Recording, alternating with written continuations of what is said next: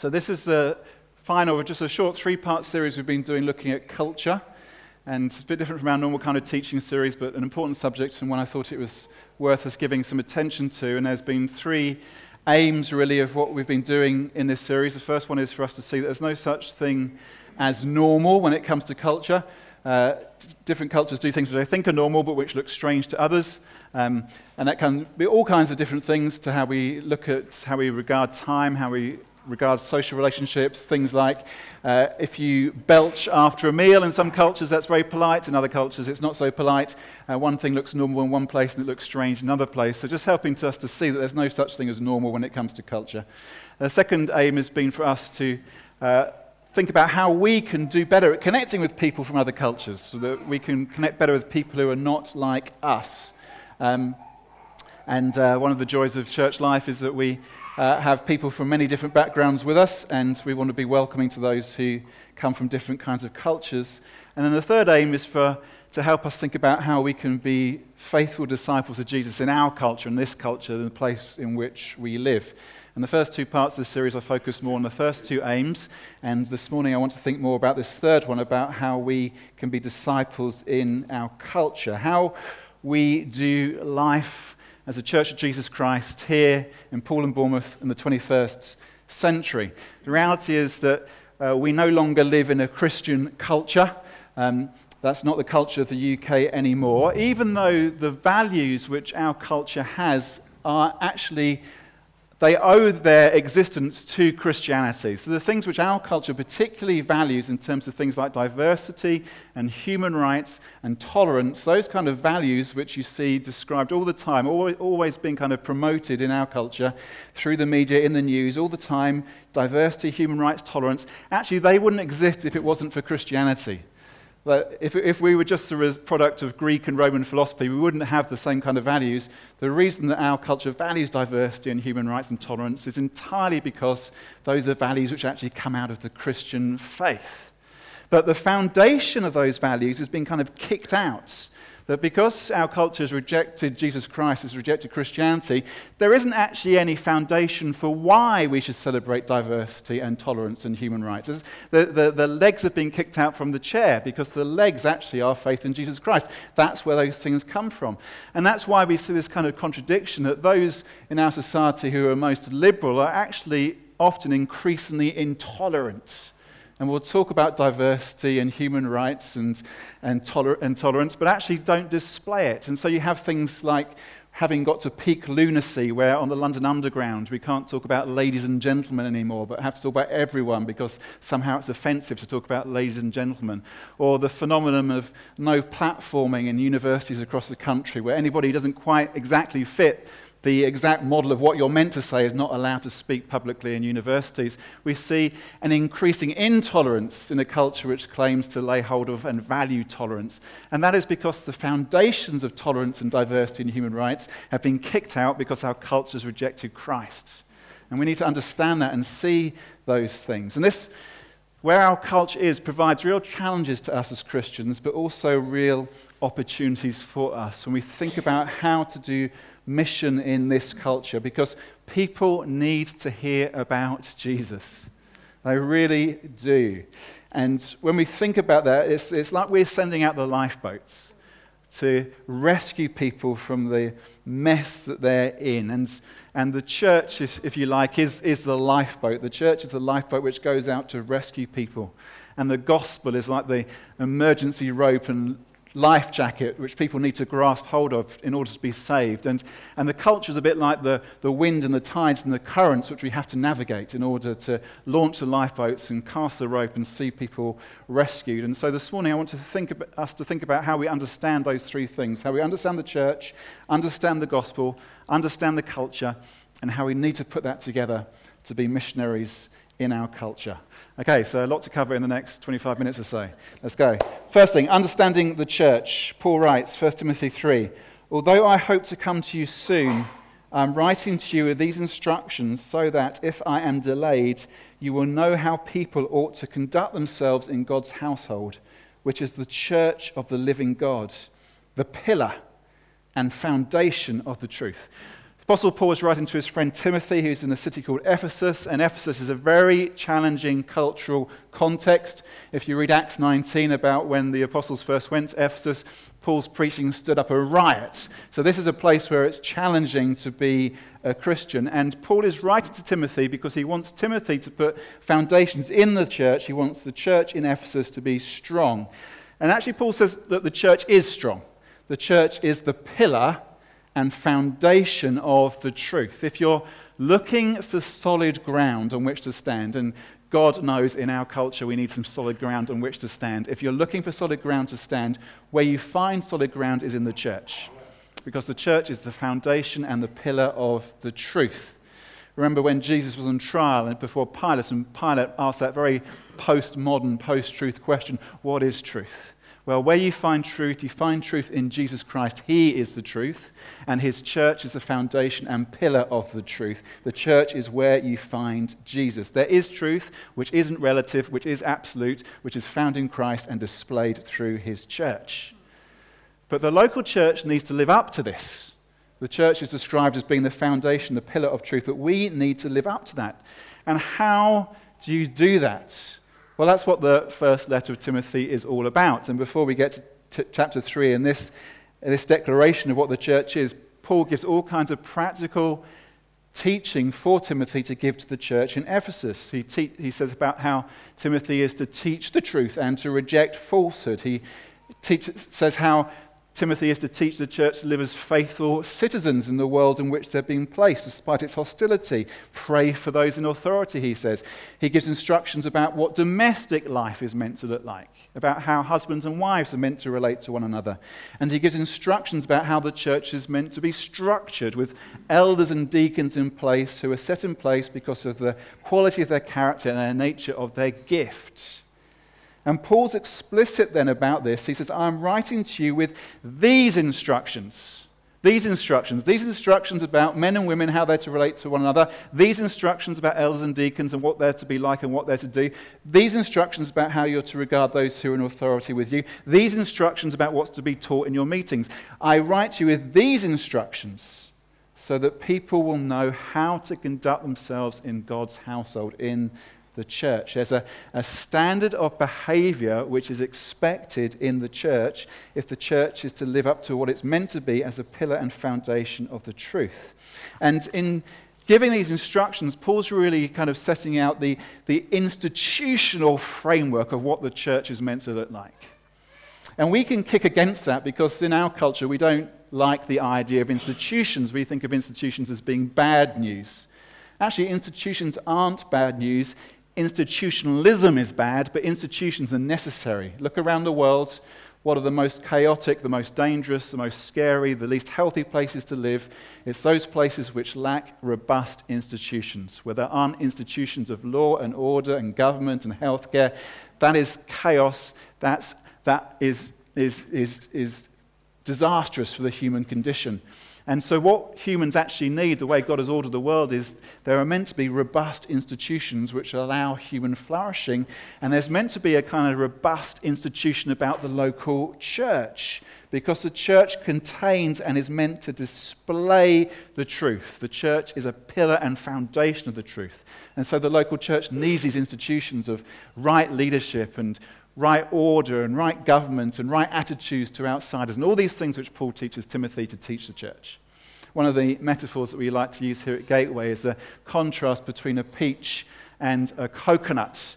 And many churches actually are more like coconuts, incredibly hard to get into. You turn up on a Sunday and nobody's friendly and it's all alien and difficult to get into. And you know when you get into a coconut, it takes a lot of effort, and it's a long time since I've even bothered because usually you think it's not worth the effort. There's a little mean bit of flesh which tastes all right, but it's not actually that great an experience normally. And that's not what we want church to be like. What we want church to be like is much more like a peach, where it's easy to get in. So if you're here for the first time this morning, I hope you find us more peachy than coconutty, that people are friendly to you, that there's explanation of what we're doing, that kind of what we're doing is explained even if you're not used to it, and people are welcoming, all that stuff. That's what we want. But at the center of the peach is something you don't want to catch your teeth on. There's a hard stone. There's something solid. And that's what the church should be like. The church, the pillar and foundation of the truth, something solid at the center, something unshakable, something robust. And that's what Timothy is meant to help build in Ephesus, and that's what we're meant to display here in Poole and Bournemouth, because, to shift the metaphor again, the church is the lifeboat. And you don't want the lifeboat in a mess. You don't want holes in the lifeboat. You don't want the gear and ropes messed up on the deck. You don't want people being lazy or in the wrong position and not doing what they're meant to do. The lifeboat needs to be ordered and well maintained in order to go on the rescue mission it's meant to do. And so don't mess with the church. Don't tangle the ropes. Don't get out of position. Don't be lazy. Don't be slack. Don't put a hole into it. The church is the pillar and foundation of the truth, and its members need to live up to that. I need to live up to that. Understand the church. Second thing we need to understand is the gospel. 1 Corinthians chapter 2. When I came to you, I did not come with eloquence or human wisdom as I proclaimed to you the testimony about God. For I resolved to know nothing while I was with you except Jesus Christ and Him crucified.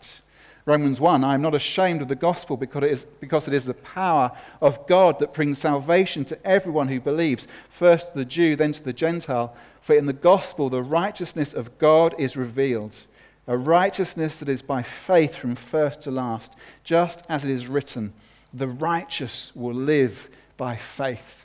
Hallelujah. The gospel is the message of life. The way that you can get to God is through Jesus Christ and Him crucified. That is the way you get to God. And we, the local church, must proclaim Christ.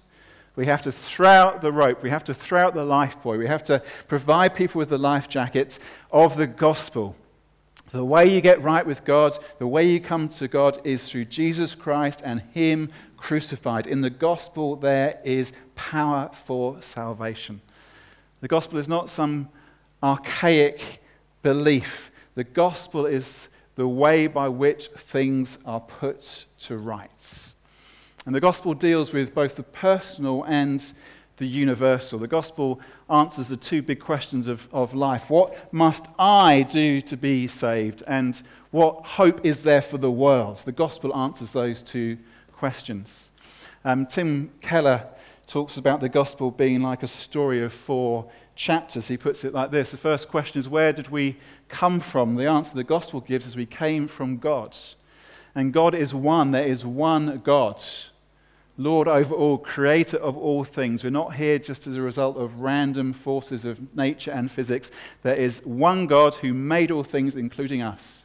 He's one God, but He's also relational because He's one God who somehow, the mystery of the Trinity, is 3 persons. This means that God in His very nature is a relational God. This means that God in His very nature is a God of love. And so He has made us human beings for relationship. He's made us for love. He's made us for friendship. The second chapter, the question is, why did things go so wrong? And we look around the world, and actually a lot of the time life goes pretty well. A lot of my friends are living pretty happy, contented, fulfilled lives, but we also know there's an awful lot that goes wrong. When teenage kids are throwing acid in the faces of people, when terrorists are attacking pop concerts, when a tower block goes up in flames, when however many civilians have been killed in Mosul, we can look at the world and say there's so much which has gone wrong. Why was that? And the answer the gospel gives is because of sin. That because of our rebellion against God, everything has just gone out of whack, that we are now in bondage. This means that even the good things which we pursue often turn around and bite us. That the things that we pursue to make sense of life and give us meaning, give us hope, actually can also be the things which end up destroying us. You pursue popularity and you just end up being anxious the whole time about whether you actually are liked. You pursue intellectual kind of brilliance and then you worry the whole time that somebody's going to find you out and expose what you don't know sometime. You pursue career and wealth and find actually that is also short-term and doesn't last, and somebody gets promoted ahead of you. And we're in kind of bondage because of the power of sin, and we're also under condemnation. That God sees our sin and He condemns sin because sin is offensive to Him. The third chapter in the gospel story is, well, what will put things right then? Jesus Christ. Jesus who came in the incarnation, who lived amongst us as a human being, who knows what it is to experience the limits and the frailties of human life, one who came amongst us as one of us and was our substitute, the one who died in our place so that God's condemnation against sin would not fall on us but fell on his Son. And the one who will restore all things, that this world won't just peter out when in however millions of years our sun finally gives up the ghost. No, Jesus is going to restore all things so that all things will be made good and perfect, and the world will be made good and perfect, and all that we see now which is good will be just like as a shadow compared with how it will be when he restores it. And the fourth part of the chapter of the gospel story is, well, how then can I be put right? And the gospel answer is through faith. That God in his grace rescues us, restores us, saves us. The lifeboat is launched, the rope is cast. We are able to come into the presence of God when we trust him. We trust him. And it's not the amount of trust that counts. The example that Keller uses is it's like getting on a plane. You get on a plane and some people have complete confidence about flying. No anxieties, no worries at all. Other people get onto a plane terrified. They still get on and the plane flies and then it gets where it's meant to go. And that's what trusting God is like. If it's small as a mustard seed or as big as a mountain, what counts is trust in God. He's the one we trust in. He's the one who is faithful. He's the one who rescues. We need to understand the gospel and we need to proclaim the gospel. And the third thing we need to understand is the culture. Acts 17, Paul stood up in the meeting of the Areopagus and said, "People of Athens, I see that in every way you are very religious." The Apostle Paul went to Athens, as he went to many cities, and he worked hard at understanding what counted in that culture. He looked around, he saw the questions that people were asking. He kind of determined the way that people understood themselves in terms of what point of history is this and who are we as a people and what's wrong and what's the solution. He saw how people were asking and answering those kind of questions, and he spoke in a way which connected and contextualized, which made the message of the gospel powerful in the context in which he was speaking. And we need to do those things as well. We need to have our eyes open. We need to be looking at our culture, thinking about how it's formed and who controls it. Who controls space and time? Who controls the physical artifacts? What does the way our world operates as it now does with the internet and with cars and shopping malls? What do all these things mean to the questions that people ask and answer about life? How do we understand our culture? How do we contextualize? How do we connect? But also that we need to exercise caution because our culture isn't just neutral. We can't just swim in the tides and currents of our culture, because if we do that, we'll drown along with the rest of our culture, because our culture is secular and individualistic and consumeristic. And if we just get sucked into the tide of that secularism and that individualism and that consumerism, we'll lose the gospel, we'll lose the church, we'll lose the lot. We're meant to be on the lifeboat, casting out the rescue ropes, not being dragged around by the tides and currents of the ocean in which we find ourselves. We need to understand our culture. We need to see that it's not neutral, that if we just go with the flow, we'll end up being drowned. Understanding the church, understand the gospel, understand the culture, and then we need to put our understanding into action. We need to see how we bring church and gospel and culture together in order to be missionaries in our culture and see people rescued for Jesus Christ. And the thing is, it's very easy to lose one of these three. Let me just talk through how this can work. Church plus culture minus the gospel equals liberalism. This is where there's some kind of value of the church, particularly in its kind of aesthetic and historical value, and there's some institutional strength to the church, and there tends to be a great deal of interest in engaging with the culture, and often a particular interest in art and politics and saving the environment and all those kind of things, but the gospel is not preached. And when sin is mentioned, sin is only mentioned in regards to institutions, not individuals. So it's all about the fact that institutions have failed, which means that you have a fire in the Grenfell flats, but there's no mention of personal sin, that you and I personally are condemned unless we come in faith to Jesus Christ. And the church like that just becomes another lobby group, essentially. Just another kind of political lobby group with some kind of artistic benefits of nice music and interest in the arts. Pastor Mark Sayers from Melbourne, Australia, puts it like this: like a team of suicide bombers who obliterate themselves yet irrevocably change the cultural atmosphere, liberal Christianity has essentially destroyed itself as an ecclesiological institutional force, yet has won the culture over to its vision of a Christianity reshaped for contemporary tastes. What he's saying is that so often when people think about the church now in the West, what they think of is this toothless, worthless institution, which is just another political lobby group, which is really nothing more than just being nice, with no edge to it, with no real message to it. A group of people, a church which seeks to be culturally relevant, but by losing the gospel has become utterly irrelevant. Left just with beautiful buildings with nobody in them and a toothless message because there's no gospel. So much of the church in the West has fallen prey to liberalism. That's why that's why we hear about church decline. What's declining is liberalism, because liberalism leads to death, because without any gospel there's no point in the end to stay in your beautiful buildings with nobody in them with just a toothless message. It's a waste of time. Second thing, though, we can lose actually is culture. Gospel plus church minus culture is fundamentalism. And there's no fun in fundamentalism. In fundamentalism, the church is kind of valued as an institution, as a body, and the gospel is preached. But there's no interest in connecting with the culture and understanding it. Actually, there's a hostility to the culture. And what you end up then with is something which is very legalistic and very unfruitful.